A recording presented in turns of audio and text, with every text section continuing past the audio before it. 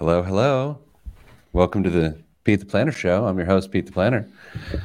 Yeah, I just didn't want to do music this week, so we're not. Hello, everybody. It's Peter Dunn, Pete the Planner, host of the Pete the Planner Show. Joining me as most of the time, Damian Dunn, no relation. Hello, Dame.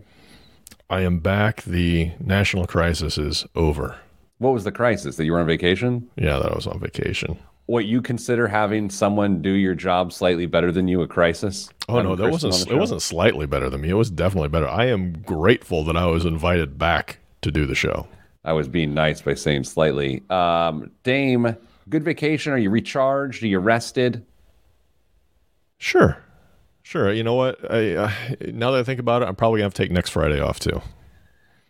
Oh yeah, that's right. You are. I might have to as well. Danza, hello, welcome to the show. Okay, Dame, we've got a lot of good stuff this week. We got a question from a new business owner, a guy and his life partner, buying a business. Number two, we have a segment about do you need credit to get student loans? That's the question. And then number three, are fast delivery businesses a harbinger of personal finances troubles to come? I just want to say harbinger because I find it to be interesting. I want to mispronounce it so bad. Harbinger. Look, Dame, you want to just do the show? Are you good with just doing the show? I got a weird Friday. I'm not sure what else we would do right now if we just didn't do the show. Well, we could do some patter.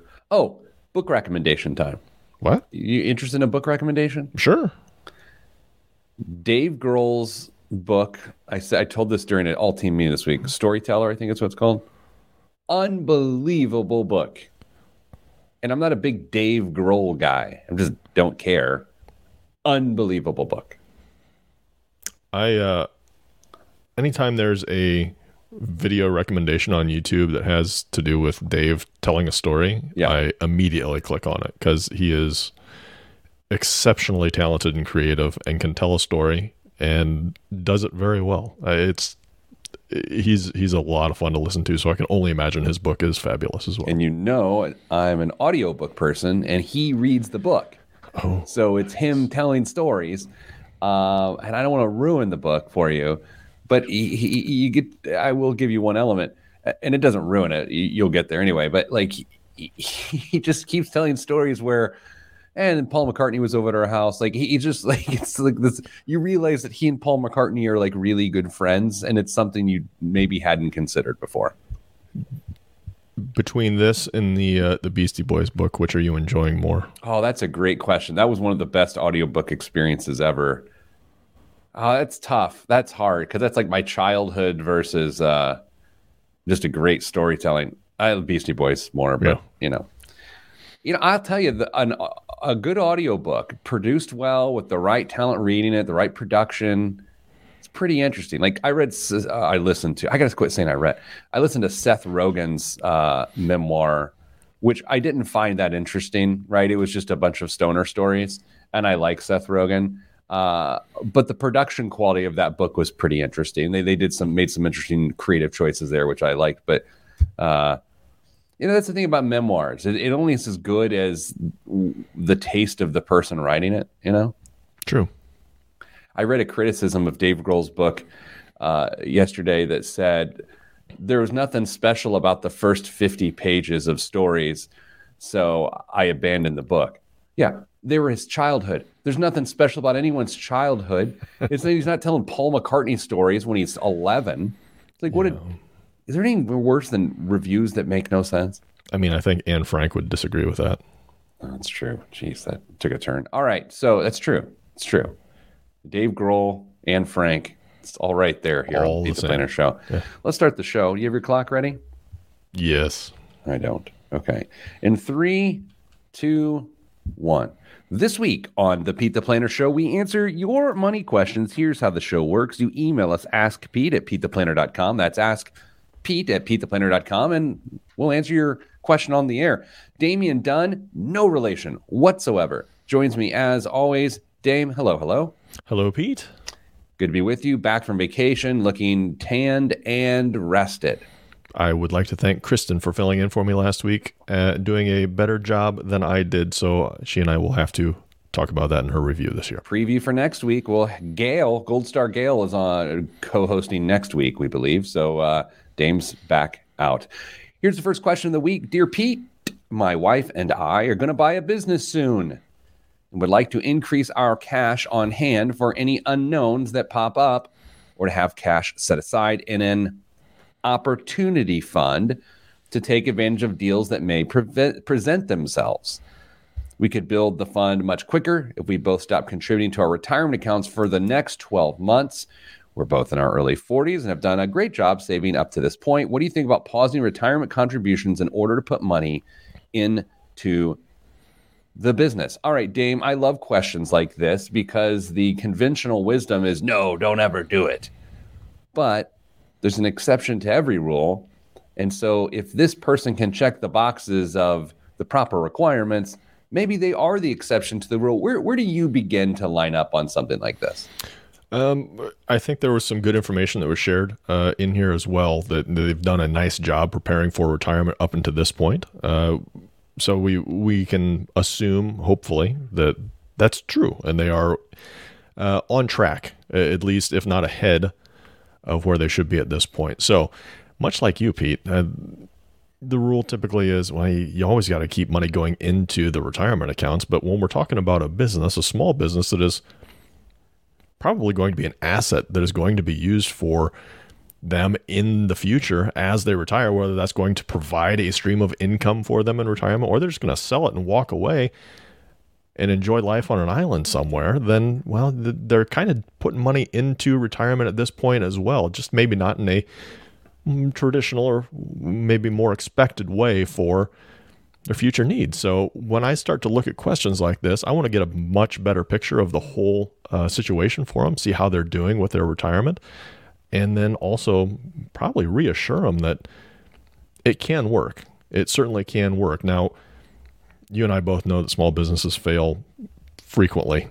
So you have to take that in consideration. If you're not preparing for retirement by investing into a retirement plan of some sort, and you're throwing it all at the business, if that business goes away and you walk away with nothing, there's some risk there. There is some genuine risk there. So you have to be realistic with yourself. Should you maybe split the difference, save some money into a more traditional savings vehicle, and then put some money into the business as well, or maybe just take your time building up some cash for the business and figure that out as well. But that's kind of where I'm at. Where are you at, Pete? At its core, a retirement plan is an income generating asset at retirement. So do you have to only use your traditionally structured 401k retirement plan to produce said income? No, of course not. I mean, this isn't terribly different than having rental properties be a diversified income stream at retirement. A business, a well-run business, is an asset that can be sold, like you mentioned, or can create perpetual income.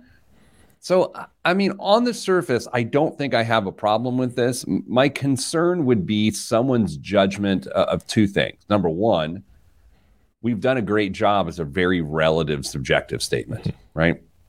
If the person knows what they're talking about and they say they've done a great job, great. If the person has no idea what they're talking about and they say they've done a great job and they don't know what a great job is, not so great. Second thing would be the type of business.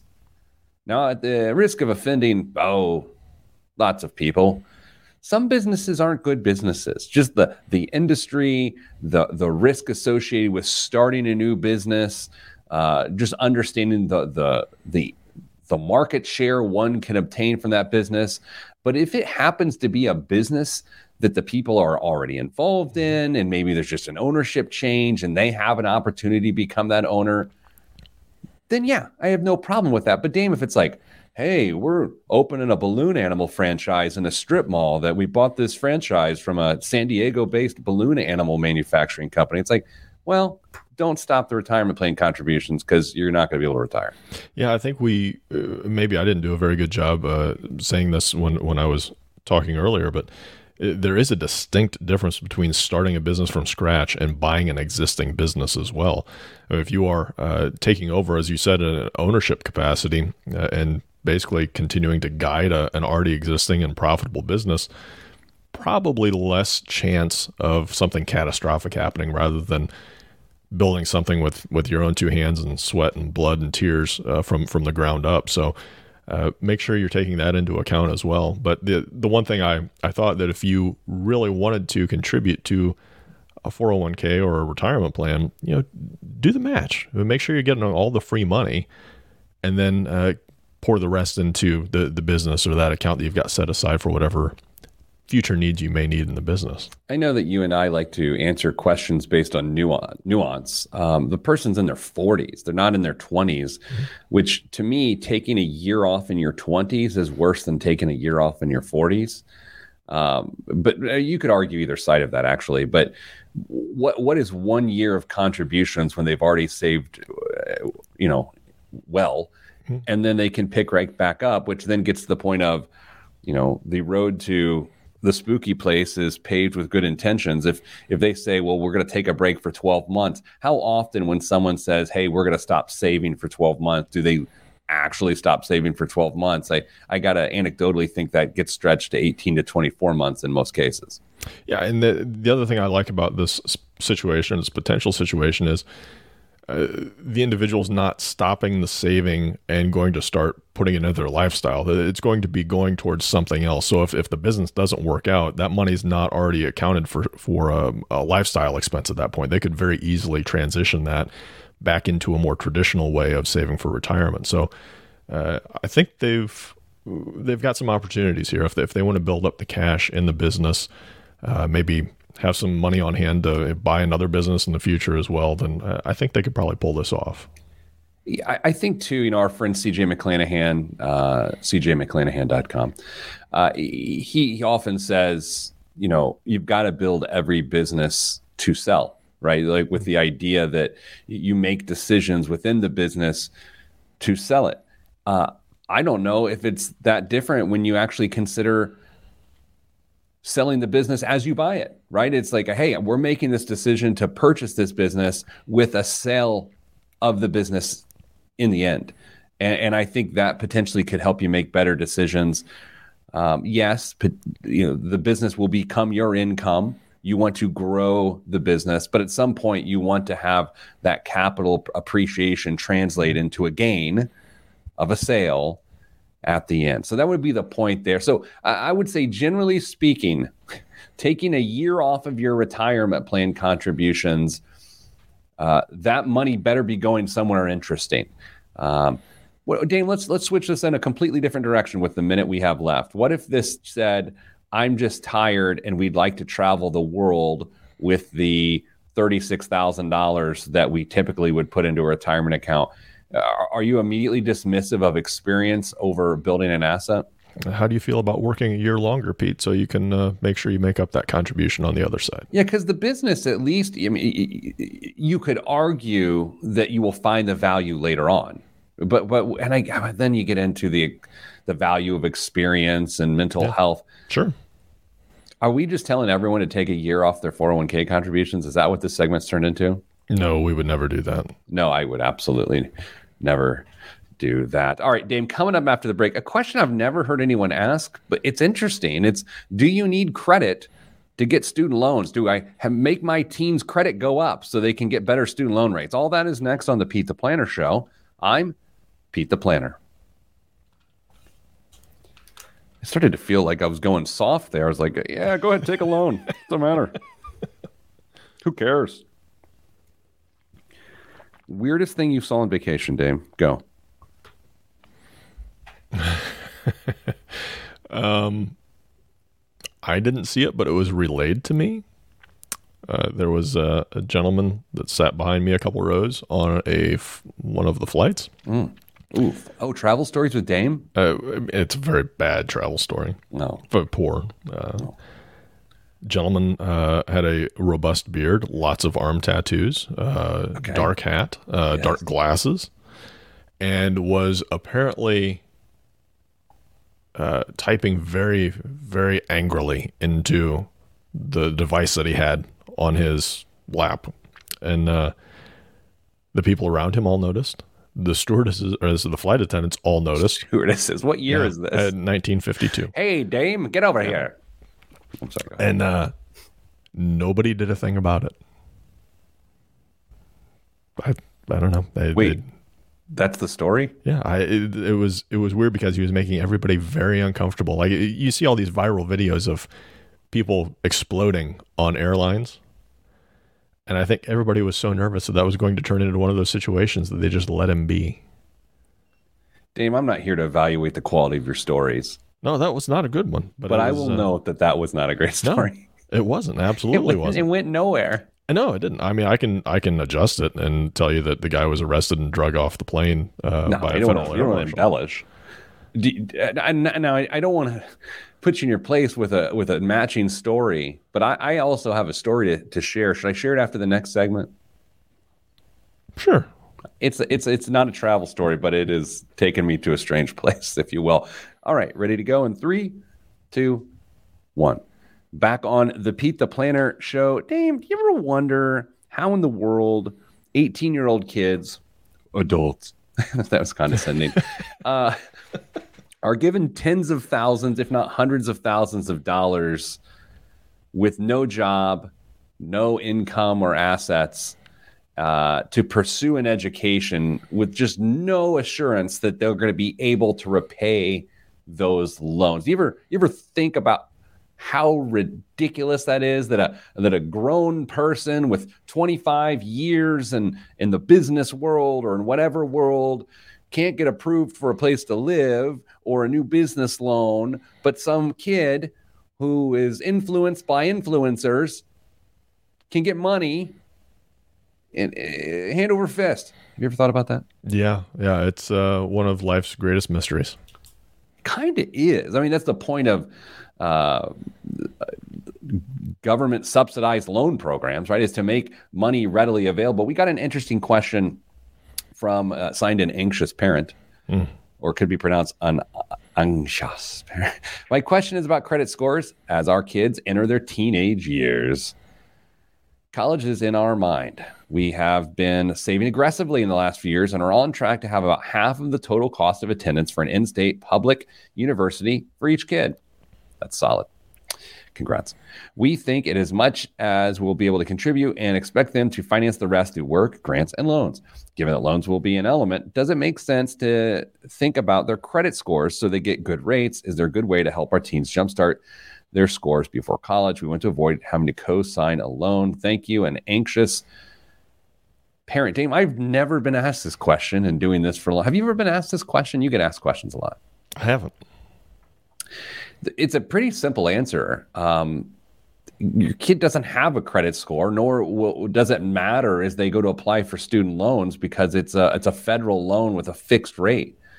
The only way credit scores are involved would be your credit scores, the parent, if they max out at the number of student loans they can take on, and then the Parent Plus loan gets involved. Now, Dame, my understanding, and I kind of wish Kristen was here all over again, there can be a variable rate on those parent loans based on the parent's credit. Is that your understanding, or am I misunderstanding this and you want to text Kristen immediately? I believe that's right, but I'm sure she's probably listening and will send us a message if we are grossly wrong. Because I had a friend who didn't have the best financial background, and he told me once what his interest rate was on the loan he was borrowing for his kid's college. And it was wild. And I was like, wow, that's a terrible interest rate. So short answers, your kids, that's the crazy part. It's a ninja loan. No income, no job or assets. NINJA, no income, no job or assets, meaning the credit doesn't matter. It's a free credit-free loan in the sense that it just simply doesn't matter. However, paying back that loan is what will establish that young adult's credit line going forward. Dame, do you think it'd be helpful if there was some sort of credit scoring system for teens? No, no, not at all. I can. Can you imagine the games? Oh man, that teens would try and play to get their credit scores ramped up. Yeah, it's interesting. The first credit line I ever had. Do you remember the first credit line you ever had? Sure do. Bally's Total Fitness. Really? When I was 18, my business law teacher at Pike High School, Droosh, as we call him, he told us how we could go, actually when we're 17, and sign up for this fitness membership and then use it, pay for it. But if we ever didn't want to use it again, we could just get out of the contract. And when they went to try to charge us, we'd be like, hey, we were minors. You can't have a minor sign a contract. So this is what was being taught at Pike High School in the mid 90s. And so I did that, but then I ended up paying off the membership or whatever. But my first credit line was some stupid 17-year-old thing, which was a bad decision. And that's why you can't have credit scores for teens. I had friends that did something similar with, do you remember Columbia House Records? Oh, yeah, I knew that was coming. Yeah. You get your 12 free CDs for a penny and then not ever do anything else. And just, hey, you can't charge me because I'm 16 when I'm doing this. So whatever. Thanks for the free CDs. What was your first, did you ever have a store credit card? Do you remember what your first, ours was Pier 1 Imports. You mean as a first card or just a store card in general? Store card. So Mrs. Planner and I got married very early. We got married a month after we graduated college. And it's like that summer, we're trying to furnish this condo we bought. I guess my first credit line was a mortgage then in that regard. And we went to Pier 1 Imports to buy a bunch of rattan furniture and potpourri, apparently. And so every time I look at my credit report now on my annual check at annualcreditreport.com, I see that we had that credit report at Pier 1 Imports in the summer of 2000 that we promptly closed. I think our first store card, and maybe only store card, honestly, was Kohl's. Really? Yeah. I think see, now I'm curious. I may have to go back and check that out. I think Kohl's is our only one, though. I think the bigger point here is that when you're in your late teens or early 20s, no offense, people in their late teens or early 20s, you just don't have the wisdom to make really wise consumer decisions. And yeah, I am painting that with a very broad stroke. But you know what? It's true. Damien and I tend to know a lot about money. We have a pretty good head on our collective shoulders. We did dumb things in our early 20s and late teens. So that is why there's no credit scoring system. And plus, I have to also admit, it levels the playing field too. If you've got someone from a family of not many means, they can still qualify for student aid with the same interest rates, as opposed to a family that maybe can nurture someone's credit score along. And so it does level the playing field, which I think is a really good thing.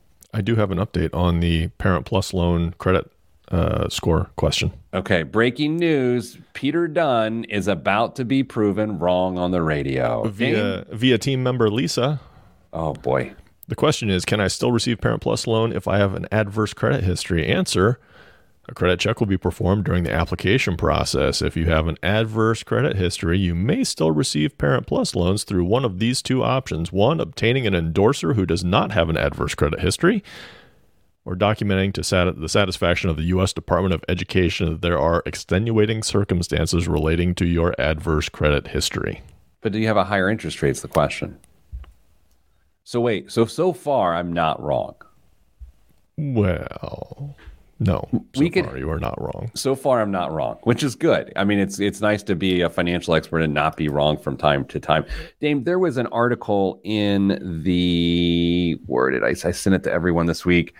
It was one of the, I think it was maybe even the New York Times or anyway, it was about how getting a new cell phone will ruin your retirement account. Like always getting the hottest, latest cell phone. And it was like an extension of the old trope, don't buy Starbucks or avocado toast. Here's the thing. Really financially stable, middle-aged people love to tell young people not to buy things, right? And you could argue that's what we do, but I would argue that is not what we do. I find it incredibly insincere to constantly pump out articles telling people not to buy coffee or cell phones or video games or avocado toast, because I think, generally speaking, the media doesn't understand the financial realities of people in that situation. Is that fair to say? Yeah, I think that's very fair to say. Jordan, friend of the show, Jordan just notes extenuating circumstance is bureaucratic speak for nope. That's so true. Oh, Dame, it's break time. We'll be back right after this. Oh my gosh, I almost missed a break for the first time in a long time. I was trying to set you up so you could just have a nice little run into the break, and you got all enamored with Jordan's comment, which is a great comment. Same interest rate, by the way. Ow. So I was wrong? Yes. Okay. You ready? You want my story? It's uncomfortable. Those are the best. Okay, everybody, gather around.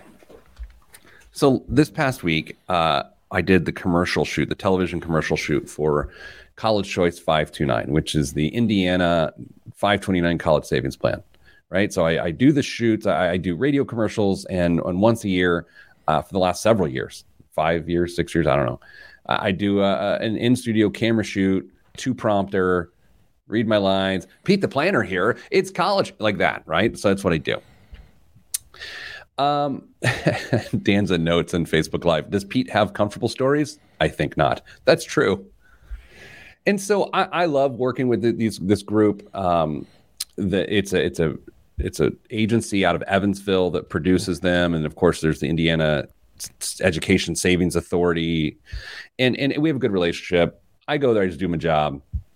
I believe in the plan. That's why I do it. And so I'm talking to my friend who runs the advertising agency, and he says, because of the changing nature of what 529s can be used for, we're really exploring a lot of different things. I can't get too deep into this part of it, but basically you can use a 529 for an apprenticeship or high school or all sorts of things. So to call it a college savings account at some point in time is misrepresentative of what it can be really used for. So they're exploring some different things. I don't know if I'm allowed to say any of this. God, now this is really, really bad. Anyway, doesn't matter. It makes sense. Just a podcast. No one listens to this. And so he's like, well, also, it's worth noting that we decided to go ahead and do some research on you of like, do people know who you are? Do they like you? And do they trust you? And I was like, oh, man. So here's the thing, everybody. I get it. I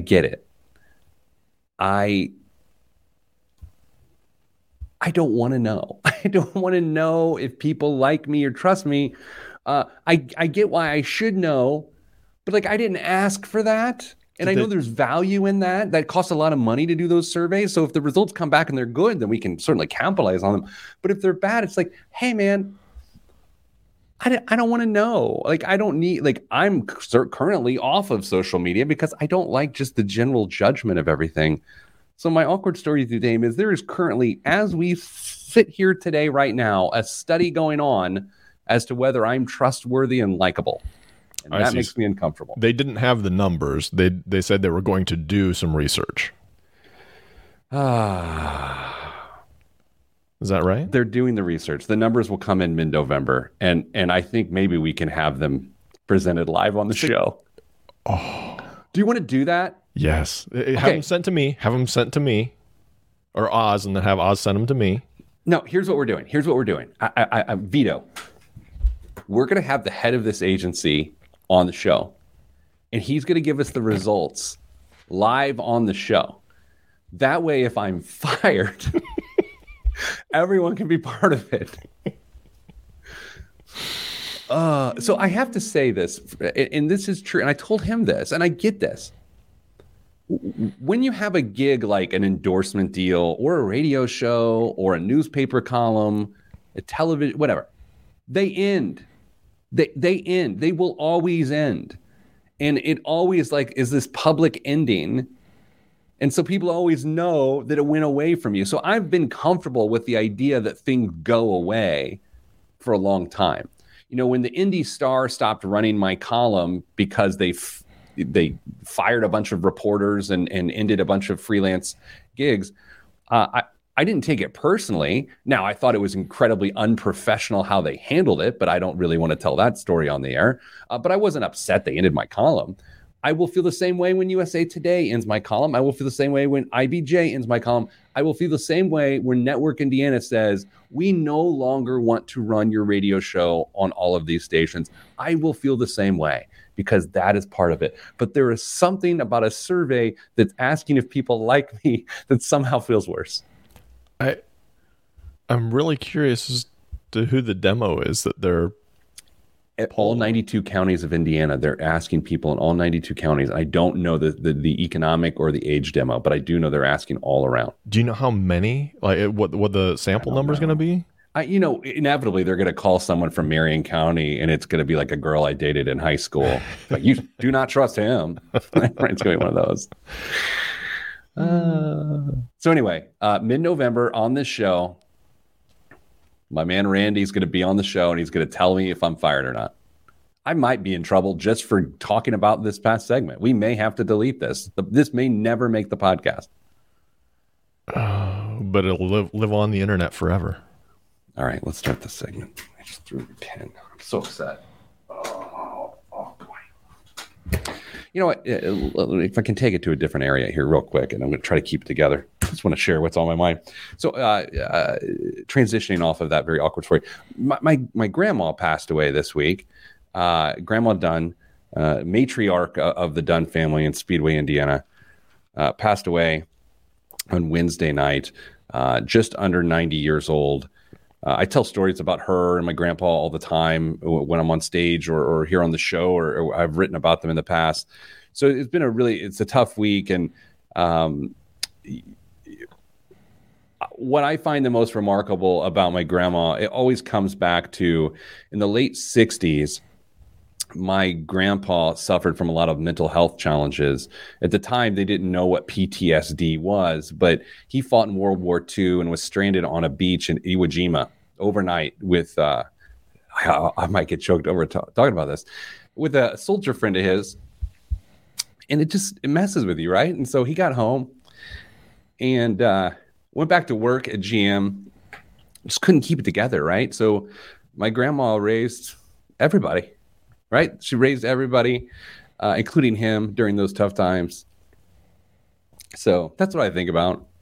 I don't know why I brought this up because I knew this would happen. What's wrong with me? And now you've got a Pringles can that you always have for memories. The sweet memory, because you know what? When I went to my Grandpa Dunn's house, he had just a giant pile of coins inside of a cabinet, and I always knew that if I opened the door, there would be more metal there than I thought I would ever see in one place in my life. So something about Dunn men saving money. So what is remarkable, of course, about my grandpa's coins, there's this note from my grandma when my grandpa passed away, and it says for Peter. So now I've got the bank for my grandpa, and I've got the note from my grandma. And I never really realized until this moment that I got the note from grandma. So do you know how many cups of coffee you could have bought with that if you'd invested it? Susie Orman's just shaking her head at me right now. Yeah. Could have bought a jacket. Thanks for all the kind words in the chat, everybody. You know, I am just like my grandfather and my father. I have a quick tear trigger when I talk about family. Like I will. The joke at like holiday times around the Dunn family, when my grandpa would say a prayer, is he's like, how many words can we get into this before he's a sobbing mess, right? The worst part is like he's praying, thanking God for like this family, and everyone just laughing at him because he's crying so much. It became this horrible joke, but it was like all the grandkid jerks like me that were like, Grandpa's crying, and it's like he's crying because he likes you. But then if you realize he probably doesn't, right? Because we all turned out like me. You need to make sure you send that clip off to the research agency. That'll probably boost your score a few points with people liking you. Oh, man. What's going to happen? Are people going to... I don't know. It's going to be amazing, though. It's not going to help my imposter syndrome. That's for sure. No, not one bit. I don't trust people that don't suffer from imposter syndrome, frankly. Do you? which reminds me, Dave, do you ever suffer from imposter syndrome? Every day. Okay, good. Yeah. Dan's has a story. Good? Here. Well, I mean, good. I mean, because that means I trust you. Danza notes, when my dad died, he had a ton of coins in his pockets. Mm-hmm. A friend brought a roll of quarters for his pocket in his casket. Later, I counted up in his change and had exactly $10 in quarters, doing it with his other coins. That, along with his other coins. It's amazing. I love stories like that. I really do. All right. How do we move on from this? Okay. Sorry, everybody. Life is life. What are we talking about next? I don't know. You put it down there. It was... I got distracted by my own emotions. Please hold. I'll tell you what we're talking about. Sorry, everybody. Podcast listeners are like, we don't care. We don't want emotions. We're just trying to get to work. Fast delivery. Oh, yeah. In 3, 2, 1. Back on the Pete the Planner show. Dame, I read an article in the New York Times this week that one of the hottest moving sectors in the world in terms of hot industries, fast delivery. There's companies popping up all over the place that allow you to get anything delivered to you in 5, 10, 15 minutes.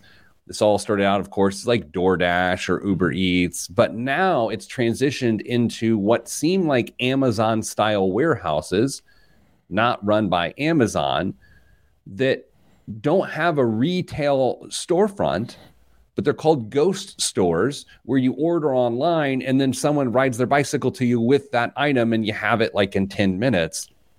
And it's called fast delivery. It is a thing in Manhattan and the other boroughs. And the question becomes, based on how other cities are spread out, is it possible in a place like central Indiana, are we going to get these ghost stores where if I need Q-tips are to me like that?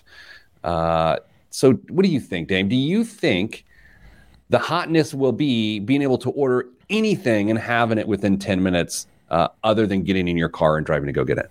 I think it's going to be really tough in most of the United States to be able to pull that off, at least to have it done in a cost-effective way. Because when I read that article that you had shared with me on this very thing, I kept waiting for the hammer to drop, the cost of the service. And there was one point, did you read all the way through, Pete, where it shared what GoPuff charges? Yeah. They make money by advertising as well, along with their deliveries, but it's $1.95 an order. That's it. That's all it would cost you if you placed an order with them to get your stuff within 30 minutes or less, $1.95. So I'm not a big environmentalist. I'm just not. I feel like now I have to say things that make me seem like I care. We recycle. Like I don't waste. Like I don't unnecessarily punitively waste things. However, one of the first things that came to mind here was, what is going to be the environmental impact of people getting exactly what they need in 10 minutes to this volume, especially when you consider how cryptocurrency, Bitcoin specifically, has such a horrific environmental impact, yet it's the hotness for a lot of people. How do you get your head around that? Well, I mean, if stuff's being delivered on bicycles, I mean, it's going to prevent somebody from getting in a car potentially and driving somewhere. But if we're talking major metropolitan areas, there probably aren't going to be a lot of car trips anyway for that. So are you going with the expansion beyond New York? I mean, then also, it's not like there's enough stores that they can get anywhere in New York on a bicycle in 10 or 20 minutes. Like, there has to be a motorized vehicle of some sort. A scooter, a little Vespa. Oh, boy, that's annoying. I think the other element to this, too, though, there is something smart here minus the delivery element, and it's the ghost store concept. I think one of the smartest things to have come around in the last few years is this concept of a ghost kitchen. Ghost kitchen is a restaurant you can't go to, that all it does is make food for deliveries. And I think that is one of the smartest things ever. Cluster Truck is a locally based company that does this.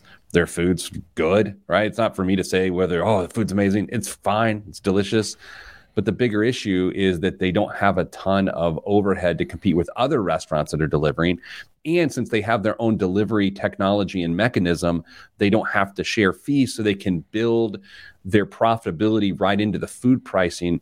And it makes so much sense. And so, Dame, I think when I read this story about all these fast delivery options in New York, I really took away people are trying to compete with Amazon, which essentially is a giant ghost store. And they're trying to do it on a more micro level. And that's what I think is interesting.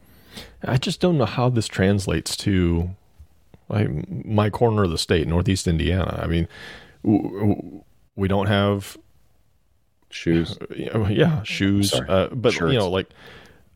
Uber. We don't have Uber in my county. Arguably we should, but we don't. We have some DoorDash, but not nearly to the extent that you would see in even moderate-sized cities in Indiana. I don't know how this plays out. I think people are perfectly happy driving to the store and having their groceries pushed out to their car and done that way. I just don't see how the logistics work for fast delivery stuff in rural parts of the country. So this is not a well thought out thought, which I'm about to express here, which is what we call the Pete the Planner show. Normal. Yeah, that's just how we do the show. But if you think about how commerce began, where people were manufacturing the things they needed. And then from a specialization standpoint, it made sense that, some pioneer guy's not making his own stuff. It just trade and commerce became a thing. And it sort of escalated this idea of convenience and specialization. It just kept growing and growing and growing. Are we really getting to the point that it is necessary that you have something in 10 minutes that you order off of the internet that you otherwise could have gone and purchased yourself? And of course, people will say, well, what if you're not mobile and you can't get around? This industry will not succeed because it only serves people who can't get around. This will succeed because people are unwilling to get in their car and drive to the CVS on the corner and then come back. And that's where it's like, are we getting so lazy that our entire economy is going to succeed based on our laziness? I know I'm oversimplifying it, but man, it certainly feels that way. I mean, I could see how this would be a godsend for stay-at-home parents who, you've got a sick kid and you're trying to take care of two others, and you just really don't have time to go to the store to pick up whatever you need. Maybe you just used your last diaper, and what are you going to do? You can't pack everybody up and go because maybe you just can't leave the house for whatever reason. If you could have another package of diapers on your doorstep in 15 minutes, I'm all in for that. But there's so many, this whole concept makes me think about impulse control and totally. Can people, is this going to exacerbate existing issues? I mean, this would, I know that's a big word. Yeah. I was surprised too. If I had a pantry filled with really unhealthy food that I could get anytime I wanted, I'd probably eat it. But if I also had the ability to have whatever I wanted drop to my doorstep in 15 to 30 minutes, I could see how I'd make some purchases that I would later regret. I also feel like this is really stoking the fires of everyone being a shut-in. Maybe I'm jaded because I'm currently in our headquarters here in an office building, of which most of our colleagues are still working remotely for safety reasons. Mm-hmm. And I'm thankful for that because I am a proponent of their safety. But it does feel like we're just getting further and further to this point where people don't want to leave their homes. People are redoing their homes. People are creating different spaces in their homes so they don't have to leave their homes. And I do, again, realize that's out of a sense of practicality during a global pandemic. But it now starts to feel like it's going to extend beyond that, where we are all just, it's like, is it from, there's a, it's like a Pixar movie that depicts Oh, I can't think of it. It's basically people not leaving their homes, never getting out of a chair because everything is brought to them. Now I can't think of it, which is not helpful when you're live broadcasting a radio show. Well, if you think about what people's lives are, they get in their car in their garage, they drive to work, they have a very small group of interactions probably there. Then they drive home, drive into the garage, close the door, and they don't leave. We are very capable of spending time on our own little castles, and when that garage door goes down, it's like pulling the bridge up on the moat, and we just don't interact with anybody in our communities and build those relationships that I think a lot of people really wish still existed. Well, it's time to pull the bridge up on this moat to hear from some advertisers. Coming up after the break, biggest waste of money of the week, right here on the Pete the Planner Show. I'm Pete the Planner. That's you. Everyone says it was Wally. I thought it was Wally. See, but Jordan makes my point here. Look at this. I just spent $15 on an indoor watering can being delivered by Amazon in 24 hours. Yeah. I mean, what are you going to use to water your indoor plants? So here, again, I'm not cutting on Jordan at all. I'm not Mr. Environmentalist at all. But think about if people get daily Amazon shipments, which, trust me, some of my neighbors look like their kids are building forts out of cardboard on their porch every single day. Doesn't that put a strain on the global supply chain? No? I think it's just, you're cutting a link out, really. All that stuff would be going somewhere else, most likely, and then we would be driving to it. So we're just... But let's say I'm going to Target and I'm filling up a cart full of stuff. Mm-hmm. And it's the stuff that over the course of a week I might need. But if you're in this on-demand sort of purchase mindset, then you just order what you need. But that process of constantly having things delivered and supplied, it just seems environmentally abhorrent. Yeah, you're moving the entire economy to a just-in-time system, and there are only so many efficiencies that can be made before you start spending more energy getting the stuff that we want to the end user than if you have a centralized location to pick it up, I would guess. That's why I got a 3D printer. I make everything. What you do is you buy a 3D printer, then you make a 3D printer out of the 3D printer. What? And then you basically have Inception. Beyond that, you keep making, and then you sell those 3D printers, and you're a millionaire. I just had a mortal sin that I always refused to do, but I just did it on there. Committed a moral sin. I just received an email with a really ambiguous subject line that the email was going to be really good or it was going to be really bad. But it was one or the other. Like I knew, I can't give any more details, but I knew whatever I was about to read was going to be great or it was going to be horrible. And I clicked on it, and had it been horrible, it would have ruined the rest of the show. Okay? It was good, fortunately, but it would have ruined the show. And you can't do that. You cannot click on an ambiguously subject-lined email during a broadcast. Bad idea. Can't wait for you to not tell me what that was all about. I'll tell you what it is later. Okay. Matt notes, my neighbor drives a Tesla with a license plate that says no gas, and they get deliveries 4 to 6 times a week. Half garage is full of empty boxes. They work from home and have for years. Yeah. Thanks for saving all that gas, Matt's neighbor. I almost called the person a gas hole, but that seemed inappropriate. Probably. It's a weird week, man. Okay. Oh, biggest waste of money of the week. I have a good one this week. Good.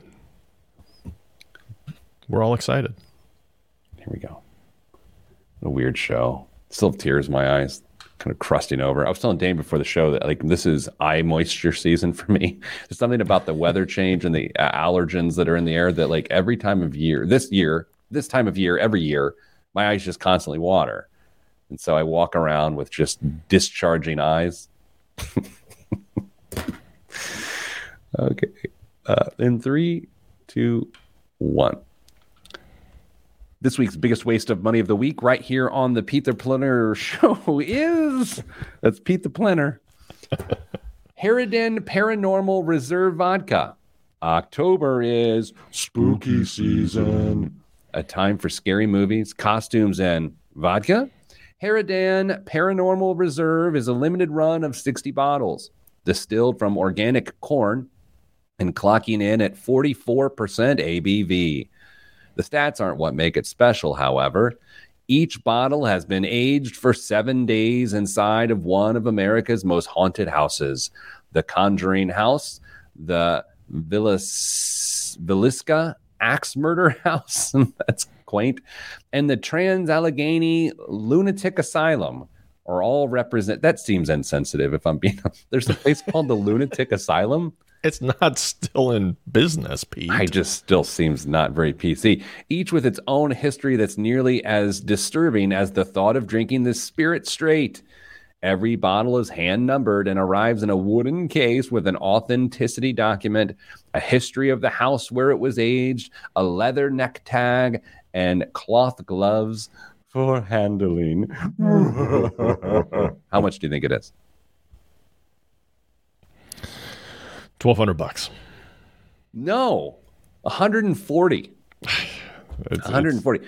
Okay, so I'm not a big ghost guy, but there was that old motel or hotel off of 65 just north of Lafayette. Do you remember that was like abandoned? They've recently torn it down in the last year and a half, but it definitely was the spookiest thing. And you could not pay me enough money to stay there overnight because it looked haunted. Dane, would you have any concerns about drinking paranormal vodka? Other than the fact that I spent way too much money on it, no. So you would not, like, if we had a bottle of this vodka and I was like, hey, let's do vodka shots, you wouldn't think I'm about to ghost myself or something. No, I would question your judgment for doing vodka shots, but no, I would have zero concern with Okay, I'm not a vodka guy at all. I just don't care about it. I don't know. I have to admit, I don't know. I feel a little weird about drinking ghost vodka. I don't know. Just because it spent the night for a little while. I don't believe in ghosts, but I also, what's your problem? It's a little scary, a little spooky. Do you like scary movies? What if this was released in April? Would you feel the same way, or is it just the whole season? It is spooky season. No, I would feel the same way. It would freak me out. Okay. I mean, I think they're missing an opportunity to, they said a wooden box. It should be a casket. I was thinking the same thing. I don't know how they're, maybe it is. But you would think they would put that in the release. Dame, what's in the news this week? Well, let's continue this theme somewhat. An exceptionally rare bottle of champagne is headed to auction. Ooh. Christie's London will auction a collection of vintage champagne from, and this is the string where I'm going to make a lot of people very upset by my pronunciation. Oh, boy. Perrier-Jouët on December 2nd and 3rd. Among the, is it Cuvies? C-U-V-E-E-S? Is that a wine or something? What was it? Q-what? C-U-V-E-E-S. Cuvée, well, whatever. Cuvies. Stands an 1874 vintage Perrier-Jouët Brut, whatever, that is expected to fetch up to $20,000. The bottle has slept for 147 years in the cellars of Perrier-Jouët in France's famed whatever region. It comes with a tour, tasting, and a meal prepared by a 3-star Michelin chef and an overnight stay in the 19th century Maison Belle Epoque and the champagne house that was responsible for the brand. The vintage last came under the gavel at Christie's in 1888. Oh. And it smashed records and became the most expensive champagne ever sold until 1967. Do you like champagne? No, not really. I love champagne. I love good champagne. I love it. Good champagne. I hate bad champagne. All the makings of a letdown to me. Well, the show? Well, among other things. But, I mean, this... What would your expectations be for sampling a 147-year-old champagne, Pete?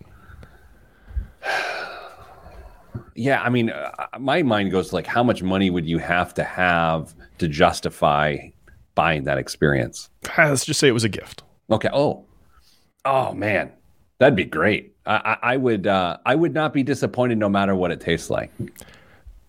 Really? If it was, I wouldn't care, because it's the whole idea. Here's where I think about, like, really old wine, and we really jumped the shark of pretentiousness this week. Just wait. I like this idea that when was it bottled? 1874. This was set away by someone in 1874. And I like to think about like what was going on in that person's life in 1874 and our connection in the year 2021 when someone gifts this to me is like that passage of time, this idea that two people are connected by that is charming to me and pretentious. I agree. I think that is an amazing thing to contemplate when you would be lifting the glass, but it's got to taste good to enjoy it, though. I mean, you could read a book from 1874 and have that connection. That's true. I mean, it's carbonated fermented grape juice. It could taste horrible. What else is in the news this week? All right. Let's see. I won that argument. Imagine it's October of 2020 and you've got a cool $35,000 kicking around that you want to invest. Well, the conservative choice would be what we say usually, put it in a low-fee ETF and let it ride. However, 1 year later, your reward for being such a disciplined investor in a booming market probably would have been about 10 grand added to your net worth. Would have been pragmatic, but what's the fun in that? Meanwhile, had you managed to get your hands on a highly coveted Rolex Daytona, the initial $35,000 would be worth nearly $48,000, $3,000 better than investing in the market. Rolex is so hot right now, says Paul Altieri, the CEO of world-renowned Bob's Watches, which is the largest reseller of pre-owned Rolexes. Where'd you get your watch? Bob's Watches. Oh, sounds classy. Here's the thing, Pete. Rolex, for those of you playing along on the live stream, guess how many watches Rolex makes a year? I'm going to try and find something else to talk about for about 30 seconds. We'll get back to that. Yeah, because when you told me this earlier in our show pre-production meeting, I was shocked. Yeah. Shocked. So the luxury pre-owned watch market is currently worth about $20 billion in the world right now, and it's set to be the industry's fastest growing retail segment, topping $29 billion by 2025. So we had one guess in the live chat. It was Rick Swink. Hello, Rick. Thanks for playing along. 2,432 watches is what he believes Rolex makes a year. And, you know, his guess is interesting because it speaks to exclusivity. Mm-hmm. What do you think? Just off. Rolex makes 800,000 watches a year. And the average price is $11,000 per watch. Who is buying 800,000? Oh, and they said they can't keep up with demand. Yep. Who is buying 800,000 Rolex? I mean, no one is buying all of them, but who are all these people that are spending on average $11,000 on a Rolex? On a new one. And if they can't get their hands, they'll go spend 3 times that amount for Daytonas on the used market. That's insane. I am a very obnoxious person. I've had very obnoxious habits over the years and hobbies. I was a watch guy at one point in time. I never aspired to own a Rolex, and I'm really glad I kicked my watch guy habit because it just seemed very ridiculous. But the idea that 800,000 people a year buy a Rolex and there's not enough of them to go around is just honestly mind-numbing. That was the biggest surprise of that entire article. One last story, sir. I was not prepared for that. Child tax credit, the enhanced child tax credit. They've been trying to work this into the deal. One of the bills that's been going on in Congress looks like it might get cut down to 1 year instead of 5 years. So the enhanced child tax credit might not be around with us too much longer. Well, there you go. That means our guess would be wrong. So. Yeah. Thanks for being here this week. What an adventure, especially in the podcast. If you want to listen to that, go to find wherever you get your podcast and search The Pete the Planner Show, and you'll find it. Sending you good vibes because good vibes are all that's in the budget. I'm Pete the Planner, and this is The Pete the Planner Show. I almost hit stop broadcast when I said that. What an adventure. So, Dame, as soon as we get off the air here, I'll tell you about the email. That's it, everybody. Thank you for being with us. Mid-November, maybe we'll have the person on from the ad agency to see how unlikable I am. Yeah, and you got to hear stories of Grandma Dunn.